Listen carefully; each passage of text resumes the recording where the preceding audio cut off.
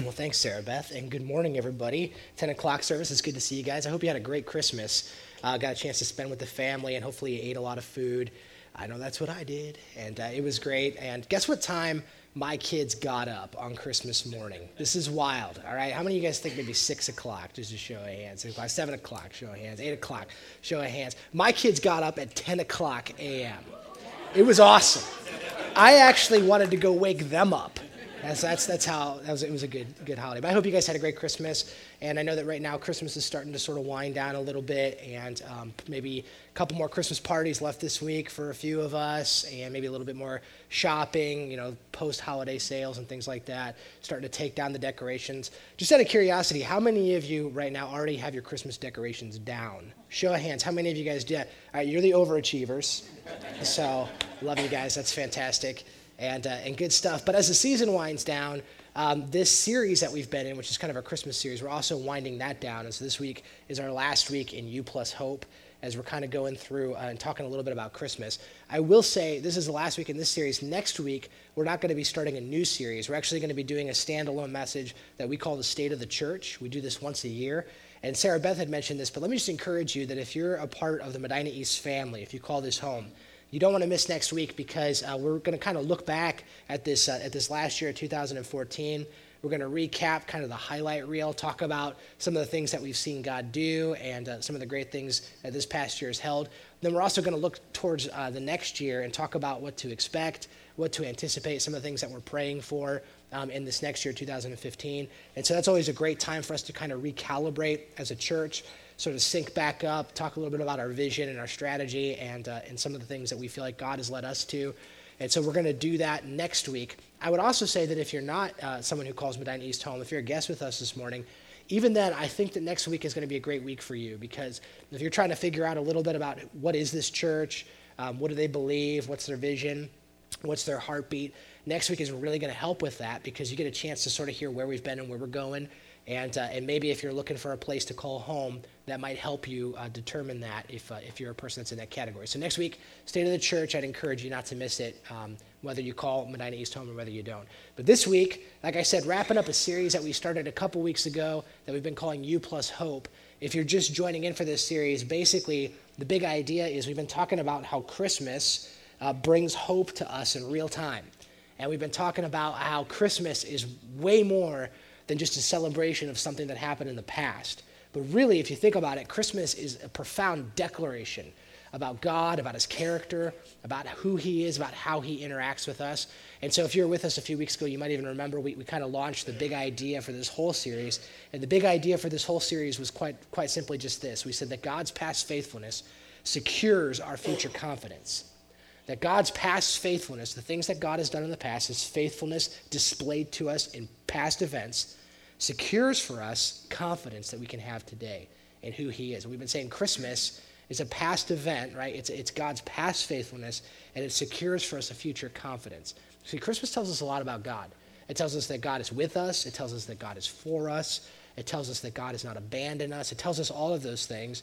And so we've been saying Christmas brings us hope. And so each week what we've been doing in the series then, we've been looking back at the Christmas story, and we've been talking very specifically about how Christmas brings us hope in real time and what that looks like. And so if you missed the past few weeks and you want to catch up on that, I'd encourage you to do it. You can go to our website. You can either watch the sermons previously, or you can subscribe to our podcast, listen to it to ride to work, or when you jog or whatever, and you can catch up that way if you want to.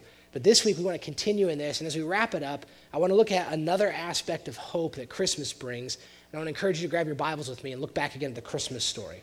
So if you've got your Bibles, let's go to Matthew chapter 2. That's where we're going to be landing this morning, Matthew chapter 2. And let me just say that if you did not bring a Bible with you this morning, that's totally cool. We have some for you. And you can just grab those black Bibles that are in the chairs in front of you and turn to page 676. That's where you're going to find Matthew chapter 2. And you can flip there to the Christmas story. Now, as you're flipping there, some of you may have noticed that in the past few weeks, as we've been looking at the Christmas story, we've been really centering our attention on the Gospel of Luke. So we've been looking at. So there's 4 Gospels in the Bible. There's Matthew, Mark, Luke, and John. They all kind of tell the story of Jesus. 2 of those Gospels really kind of go in detail about the Christmas story, and that's Luke and Matthew. So we've been spending most of our time looking at Luke. Now, I don't know if you've ever noticed this, if you're a Bible person, but when you look at the Christmas story in the Gospel of Luke as compared to the Christmas story in the Gospel of Matthew, they're talking about the same story, but they look at different aspects of the story. So Luke, I guess for lack of a better term, when you read the book of Luke, you almost see kind of a more optimistic view of the birth of Jesus. And so he kind of looks at the celebration that happened when Christ was born. So for example, in the angels in the Gospel of Luke, it talks about the Christmas story, they're always proclaiming good news to people. They're showing up and they're saying, good news for you, Jesus is born. There's this kind of this celebratory aspect to the way that Luke talks about the Christmas story. In the Gospel of Luke, in the Christmas story, everyone's singing all the time. And so Mary breaks out in a spontaneous song when she finds out about Jesus. Zechariah breaks out into spontaneous song, right? The angels break out into spontaneous celebration. And so Luke almost reads more like a musical, right? Jazz hands and all, the whole bit. When you read Luke, that's kind of the idea. Well, when you read Matthew, same story, just from a little bit of a different angle.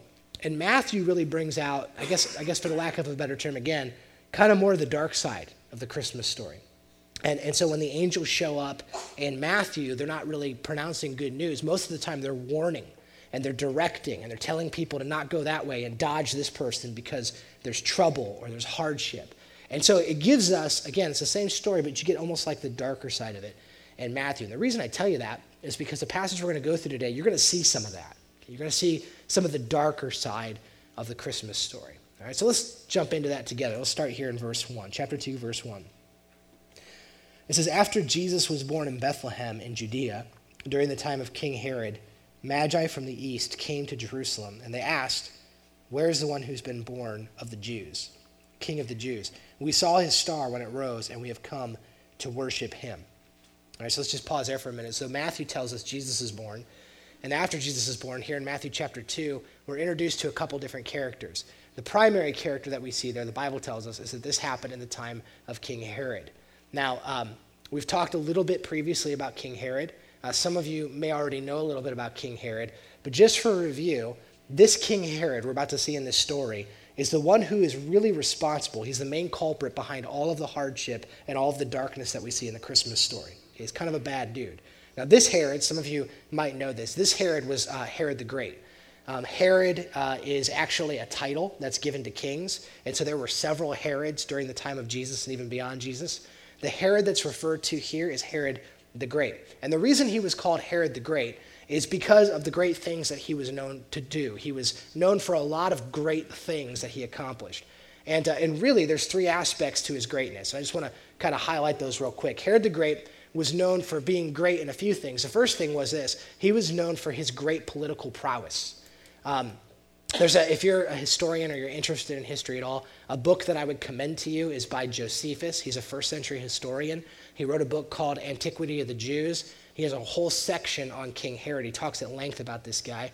And one of the things that he mentions about King Herod is that the reason he was called Herod the Great is because of his great political prowess. Right? Herod was an ambitious, kind of a leader, work his way to the top. He was constantly jockeying to get the highest seat.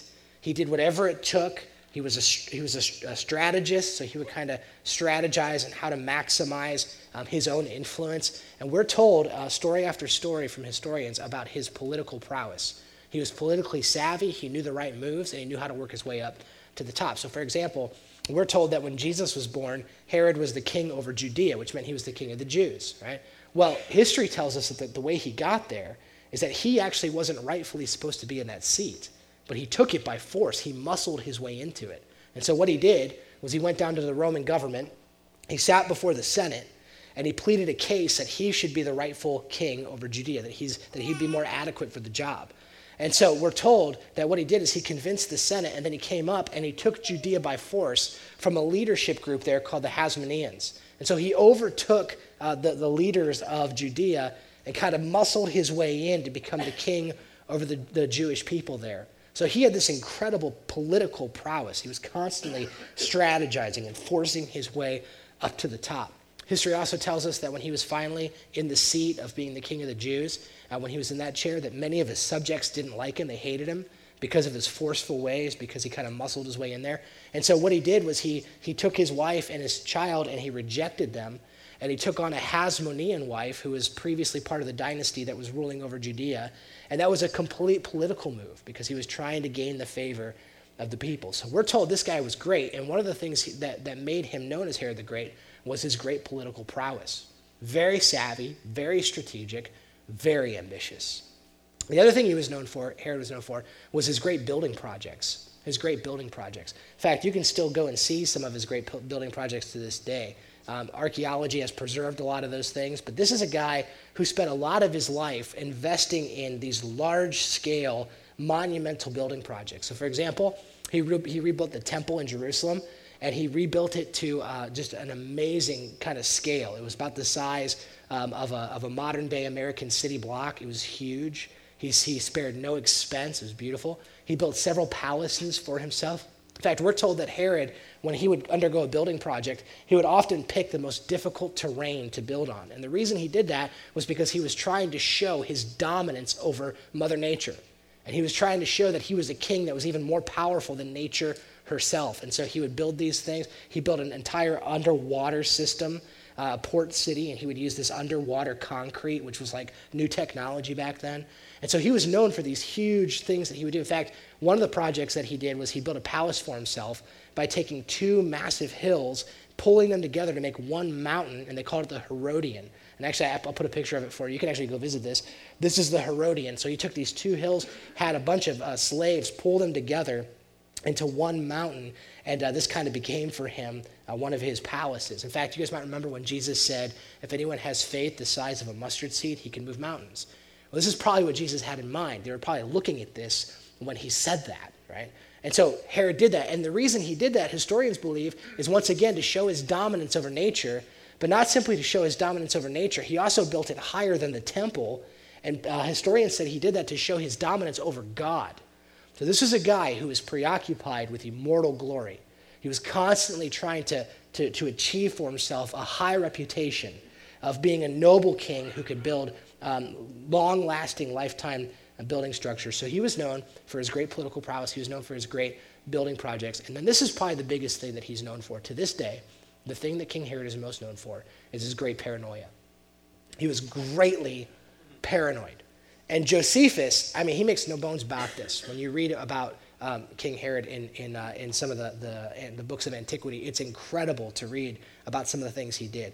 Not only would he oftentimes kill people who were enemies of him that would threaten his glory or his kingdom, he was also known for killing his own family members out of paranoia. So, for example, I told you that he dismissed his wife and his child so he could take on a Hasmonean wife. Well, we're told that she had a brother that everyone loved, and he was so jealous of her brother, his brother-in-law, that he killed him. And then after he killed him, he got real paranoid that his wife was mad at him about that, which I don't know why she would be, you know. And so he killed her. And then because he was real paranoid that his kids would revolt against him, he killed them. Right? This guy was paranoid, and he would go to any length to try to silence the voice of anyone who was competing with his glory. He was always doing this. In fact, we're told that when he died, he actually married 10 women. He had 10 wives. And the reason he did that was because he wanted to secure for himself an heir so that his kingdom would not stop. He wanted his kingdom to go on forever. And so he wanted to ensure that he would have someone to pass it all down to. So he had 10 wives to do that. We're told that when he was on his deathbed, when Herod was on his deathbed, that he issued one last decree. And the decree he issued was this. He wanted the people who were under his authority, he told them, I want you to go and kill 100 noblemen in the Judea area. So that way, if people don't mourn me, they're mourning somebody. The day I die, people better be crying. That's basically what he said. And history tells us that the day he died, that those under his leadership didn't do it. Instead, they just were like, whatever, and there was a big party in the streets when this man died. So that's Herod the Great. He's known for being great, but great for all the wrong reasons. Political prowess, great building projects, and really, most of all, is paranoia. Right? Now, let's go back to our text here for a minute, and just kind of reading that now. Let's look back at verse 1 and 2. After Jesus was born in Bethlehem in Judea during the time of King Herod, Magi from the east came to Jerusalem, and they asked, look at this question, where is the one who has been born King of the Jews? And we saw his star when it rose, and we've come to worship him. All right, now let me just ask you a question. Quick vote, all right? Thumbs up, thumbs down. Knowing what we know about Herod now, after looking at that, how do you think Herod felt about the news of a new king in town? Just out of curiosity. Yeah, not too excited, right? Not too happy about that. In fact, the Bible tells us, look at his response in verse 3. When King Herod heard this, he was disturbed. Disturbed. Some of you have translations that say he was troubled. I think that neither of those go far enough. In the original language, it literally means this. It means that he was caused inward commotion. It took away his calmness of mind. The idea is he was paranoid. When he heard this, he was irreconciled about it, about Jesus. And check this out. It's interesting. The Bible tells us this. It says King Herod was disturbed. And then look at this. And all Jerusalem with him. Well, that's fascinating. Why was Jerusalem disturbed? Well, I'll tell you why they were disturbed. Because Herod was disturbed. And they knew that when Herod got upset, man, look out. He's going to start killing people. He might kill his family if you're not careful with this guy. He's like a loose cannon. You might set him off, And so they were all disturbed together in this. So what does Herod do? Well, we know inwardly he's a wreck. Watch what happens. He begins to go right to work. Verse 4. He calls a meeting. When he had called together all the people's chief priests and teachers of the law, he asked them where the Messiah was to be born. In Bethlehem in Judea, they replied, for this is what the prophet has written. But you, Bethlehem, in the land of Judah, are by no means least among the rulers of Judah. For out of you will come a ruler who will shepherd my people, Israel. All right, so check this out. King Herod, the Bible tells us inwardly he's a wreck. Outwardly, however, he maintains his composure, and he goes to work strategizing. This is what he would always do. And so he calls a meeting. He gets together all the Bible teachers, the Bible says, the chief priests and the religious leaders. This is the religious leaders of that time. Pulls them all together. Says, okay, guys, the Magi just came to me. Said the King of the Jews has been born. The Messiah, the one that's been prophesied about, the one that your people have been waiting for like all of time. Yeah, okay, so he's born. Remind me again, where was that he was going to be born? Just out of curiosity. Where was that again that he was going to be born? And look at their answer. I find this slightly troubling when I read this. Their answer was so fast. They knew it. They knew the answer. They're like, oh, the Messiah? Yeah, sure. Bethlehem. Everybody knows that. And they went on to quote from Micah chapter 5, which gives a prophecy about where the Messiah is going to be born. Like, everyone knows where the Messiah is going to be born. The reason that troubles me a little bit, and maybe this is a bit of a side note, but the reason it kind of strikes me as strange is because here you have the religious leaders, right? The ones who study the Bible, the theologians. And you would think that these would be the guys who would be the most eager to find the Messiah. And yet, the Bible gives us no indication that when they heard that the Messiah was born, that they made any effort at all to find him. You would think these guys would be ecstatic, and they'd be like, let's go, let's get a caravan, let's go down to Bethlehem and see this long-expected Messiah. But the Bible shows us that they're not interested in that at all. They're indifferent about it. That's a little troubling to me, maybe a little bit of a side point. So anyway, Herod has his meeting with the religious leaders, and then he goes out and he has another meeting, kind of a secret meeting. Look at verse 7. Then Herod called the Magi secretly, and he found out from them the exact time that the star had appeared. And he sent them to Bethlehem, and he said, go and search carefully for the child, and as soon as you find him, report it to me, so that I too may go and worship him. So he sits down with the Magi, and he says, now, just out of curiosity, when exactly did that star appear? When exactly did you see that star? Okay, that's great. And he says, why don't you guys go on down to Bethlehem, find him, and then when you find him, just come tell me, because I want to worship him too. Now, if you guys know this story, you know better than this. And if you know Herod, you know better than this. He's lying, right? What's he doing? Inwardly, he is a wreck. Outwardly, he's pretending like, oh, this is a good thing, and I want to come worship the thing that you want to come worship. You go find him, and I'll be glad to come worship him. That's what I want to do. We know Herod wants to kill him. That's the real plan that he has in place. So the Bible says, verse 9, after the Magi heard the king, they went on their way, and the star that they had seen when it rose went ahead of them until it stopped over the place where the child was. When they saw the star, love this, they were overjoyed. They were overjoyed. I love that. Some of you have translations that says when they saw the star, they rejoiced exceedingly with great joy. Here's a translation. When they saw where the Messiah was born, they were jacked up. They were so pumped. They were like, yes, overjoyed, exceedingly excited when they found Christ. That's what it says. And check this out, verse 11. On coming to the house, they saw the child with his mother Mary. They saw Jesus for the first time.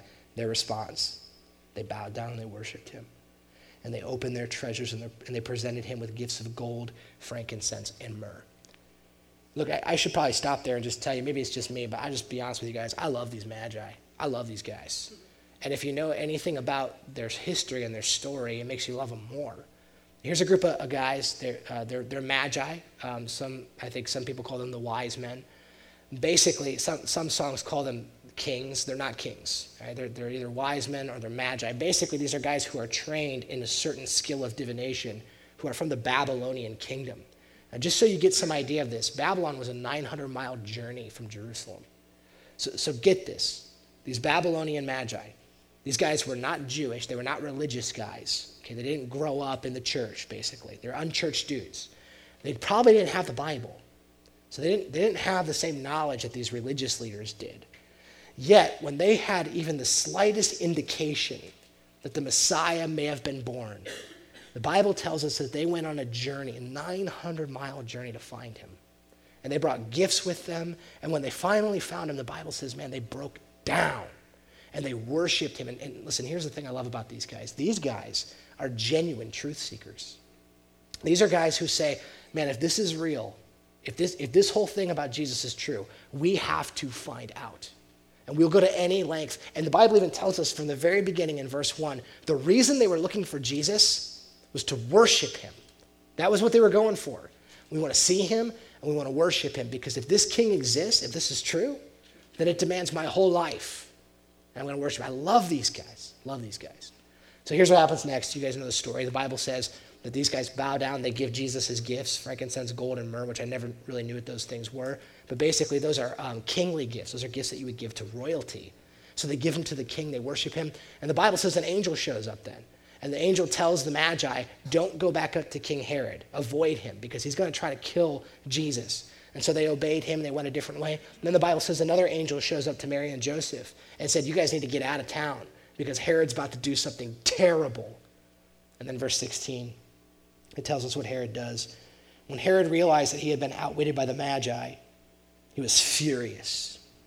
Now the inside is coming outside. And it says, and he gave orders to kill all the boys in Bethlehem and its vicinity who were 2 years old and under, in accordance with the time that he had learned from the Magi. So the Bible tells us that he was so furious, he was so troubled by the birth of Jesus, he was so threatened by it, that he issued this decree that every child 2 and under, every male child in Bethlehem, be slaughtered. Now Bethlehem, some of you know, is a very small town, very, very small. So my guess is there probably wasn't a ton of children who were killed in this event. But regardless of the number, this is a horrendous, terrible thing to do.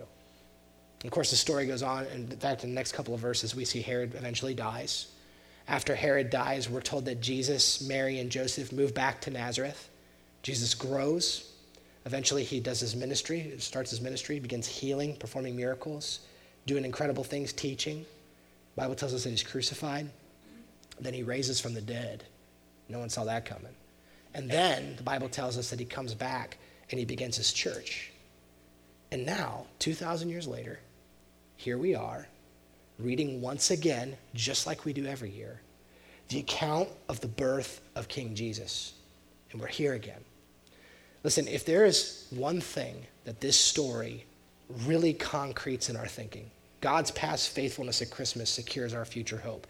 If there is one thing that this story instructs us of that we see so practically, it's this. I put it this way in my notes. If you're taking notes, you can jot it down. Here's what this story tells us. Jesus is the true king. He's the real king. And his kingdom is unstoppable. Jesus Christ is the real king. And his kingdom is unstoppable. We have such an incredible example of that in this story. Jesus Christ is the true king, and his kingdom is unstoppable. And here's what I mean by that. Jesus Christ is the true king, and there is nothing that human ambition, that worldly power, that paranoid kings can do to stop the kingdom that he initiated. You guys, the Bible is replete with verse after verse and prophecy after prophecy about a kingdom that's going to start, and the king is going to come, and his kingdom will never end. I could give you multiple examples. I'll give you one. All right, Luke chapter 1, verse 33, it says this: Jesus will reign over Jacob's descendants forever. His kingdom will never end. Never end. What's that saying? Here's what it's saying. Kingdoms will rise and fall. Kings will come and go. Dictators will claim great glory and appear to have incredible fame. But they will all fall because the only king that will remain is Jesus. Jesus is the true king, and his kingdom goes on forever and forever.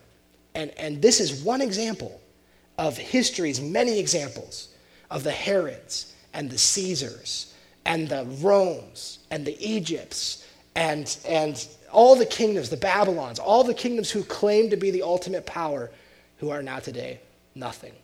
And it's all proof to us of this incredible truth that Jesus Christ is the true king and his kingdom is unstoppable. All right, so here's the question then. If Christmas tells us that, if that past faithfulness of God secures for us a future confidence that Christ is the true king and that his kingdom endures forever, what do we do with that exactly?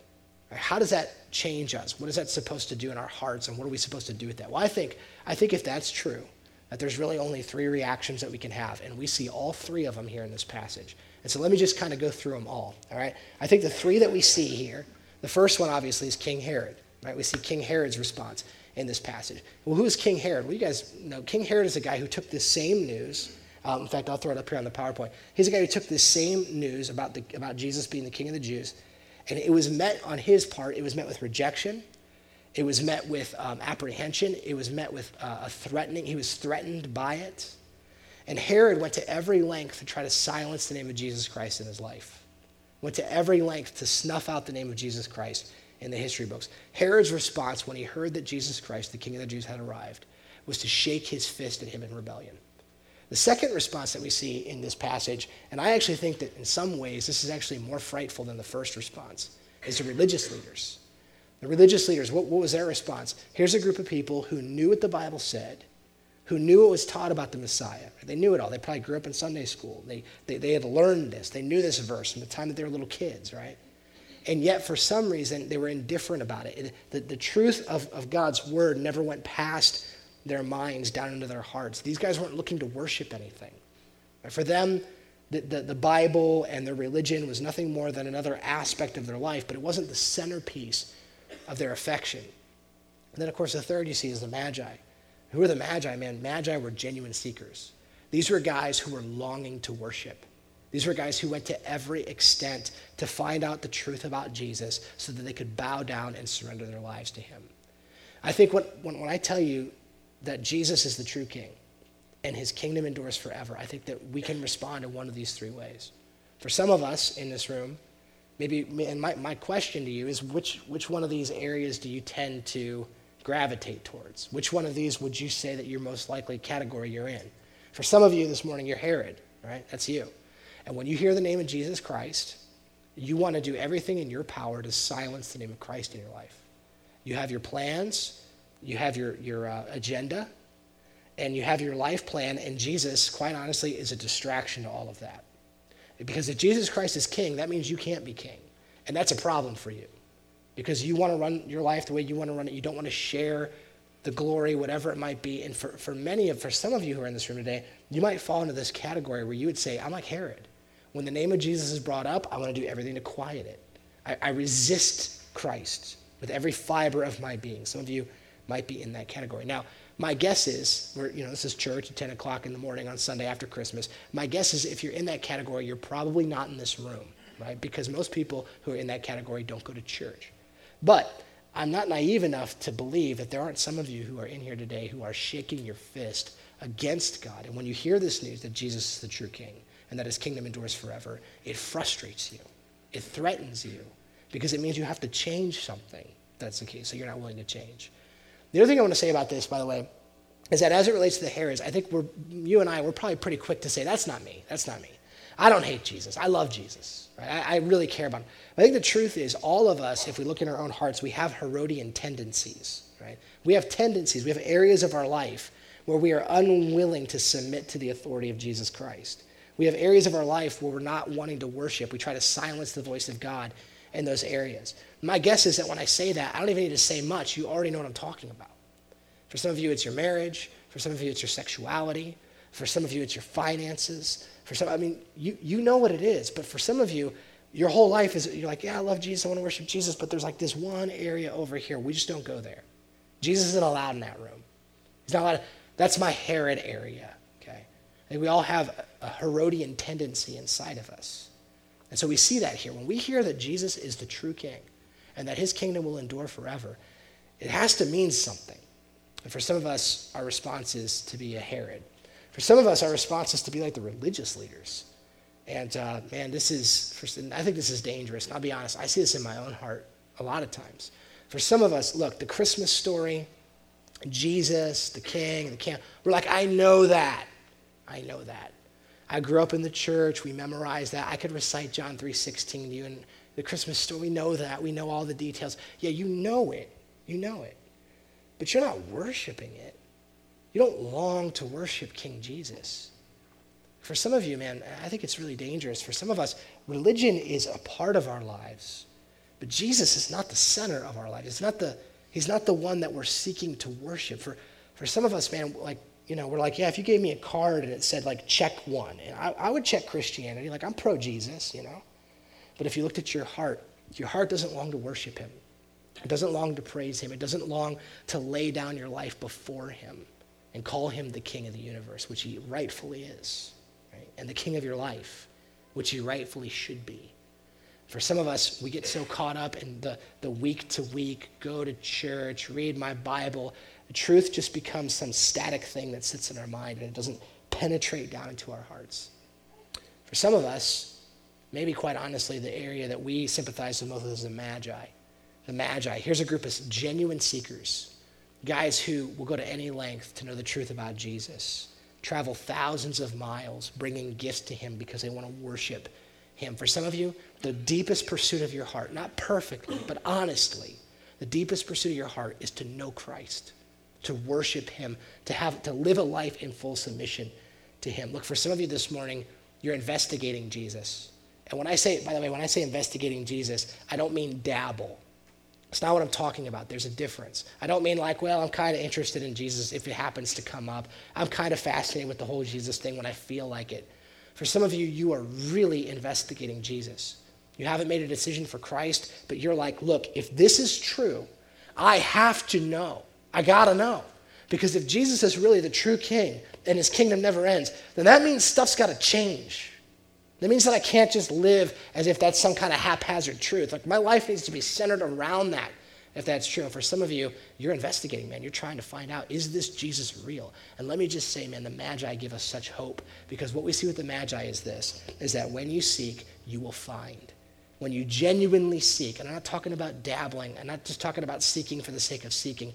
I'm talking about really looking for answers. If that's you, the Magi give us hope because they found them. Because the Bible talks about this so often. Jesus says, if you draw near to me, I'm going to draw near to you. You draw near to God, God will draw near to you. Jesus says, ask, seek, and knock. If you ask, I will hear you. If you knock, I will answer. If you seek, you will find me. Because those are promises that if you're a genuine seeker looking for the truth about Christ, you will find it. God will allow your heart to see that. Listen, here's the one thing that I know is true about all three of these categories of people and about us in this room. Here's what I know is true. Honestly speaking, every single one of us, at the end of our lives, we are simply going to be, if Jesus is really the king and his kingdom is unstoppable, we are simply going to be footnotes. That's all we are. Footnotes in the story of King Jesus. That's it. That's all we are. Think about it for a minute. All of these guys, right? Whether it's Herod or the religious leaders and the Magi, all of these guys ended up just being footnotes in this little story about Jesus. And let's be honest, you guys, our lives are brief. The Bible says that we are vapors. The Bible says that our lives are breath, that we're here and we're gone. And because of that, we're just a footnote. His kingdom endures forever. It's all about him. This is where the thing is going. Like the Bible says at the end, every knee will bow and every tongue will confess that Jesus Christ is Lord. Like that's the end of all things. And so if that's where this thing is going, that means that each one of us, our lives are just a little footnote in his story. My question is, what kind of footnote are you going to be? Think about it. Think about Herod. How ironic is it that Herod wanted to be known really for a few things, and he worked so hard to try to secure for himself these things. He wanted to be known for his immortal glory. He wanted to be, man, I got a cough so bad. Can you guys hear that? I'm going to take care of this, all right? All right, thank you. It was like been bothering me for the last 10 minutes. Jeez. Sorry about that. 'Tis the season, I guess. So if you're in the front row, I'm sorry if you're sick next week. My apologies. Okay, so, but you think about Herod for a minute. The things he wanted to be known for. What did he want to be known for? He wanted to be known for immortal glory. He wanted his name to be renowned, his glory to be renowned. He wanted to be known for being a powerful king that presided over the people, and the people loved him. He wanted to be known for his building projects that lasted forever, a triumph over nature. And the thing that he really wanted to happen more than anything is he wanted to rule over and to silence the name of Jesus Christ. Now here's the ironic part. What is Herod actually known for? Here's what he's actually known for. He's known for his buildings, all right, but he's known for ancient ruins. You can go visit these things, but they're rubble now, right? You need an archaeologist to point out for you what's what because you don't recognize it. Yeah, and he's not known as a king who gained the favor of the people. What he's really known for is his paranoia. He's known for the horrendous things that he did, killing his family. He's known for these terrible things that he did to try to secure his own glory. And the thing that he's the most known for, you guys, the thing that Herod is the most known for, the only reason we're even talking about Herod this morning is because he's just a small little footnote in the annals of King Jesus. That's why we're talking about. We wouldn't be talking about him if it wasn't for Jesus Christ. And that's all he is a footnote. And that's what the religious leaders are, and that's what the Magi are, and that's what we are. We're footnotes in the story of the king. We're just names in the credits. At the end of the movie, it's about Christ. So what are you going to be known for? Are you going to be the Herod? Are you going to be the religious leader? Or are you going to be the Magi? You guys, my hope is that if you're a Herod in this room, that you would embrace the grace of God. For some of you, you find yourself this morning fighting God. It's a hard place to be in. And the good news is that the grace that's extended to everyone was extended to Herod. Herod just rejected it. But you can embrace it. You can embrace this king and fall on your knees and worship him, make him the center of your life. If you're the religious leader who you know the truth, but it's not getting down to the core of your being, maybe you just want to take some time and ask God. Pray to him, Lord, show me, help me to make this more than just cerebral knowledge, but enter into the throne room of my heart. I can worship you. And for some of us, my prayer is that all of us will be like the Magi who seek after Christ, that it's the ambition of our life to worship him and to praise him, and we go to any length to make him the centerpiece of our life. Jesus Christ is the true king, and his kingdom is unstoppable. And it's because of that past event of Christmas that we have secured for us this future hope.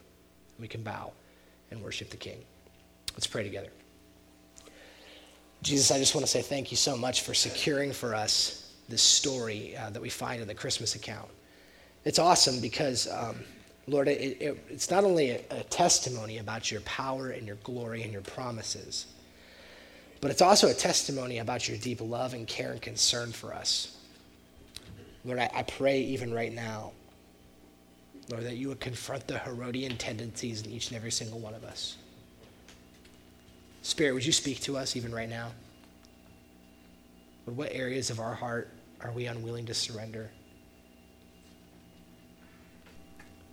Speak to us and tell us, Father. Show it to us. Lord, the truth is that some of us wiggle because we know there's places we do not want to go. We don't want you to go. But Father, it's in those places that we need you the most. God, the truth is that when we live in rebellion against you, the creator of the universe, that we live in disharmony. When we live in harmony with the creator, when we worship you as God, as you are, man, we find true peace because that's how you've created us. So Lord, I pray that you would fix our hearts, make us more like the Magi. Help us to long to worship you, to make it the pursuit of our lives to find you. God, I pray for the genuine seeker, the person who's not dabbling, but is like genuinely looking for answers. Oh God, I pray they'd find them. I pray you'd reveal yourself to them. And that like the Magi, that they would be overjoyed, that they'd be so excited upon finding you. So Christ, thanks for your word and thanks for the time that we're able to get into it. It's convicting to us. It's challenging. It's life-changing and it's molding. I pray it'd be more than just information. I pray that it'd be transformation. We pray these things in Jesus' name. Amen.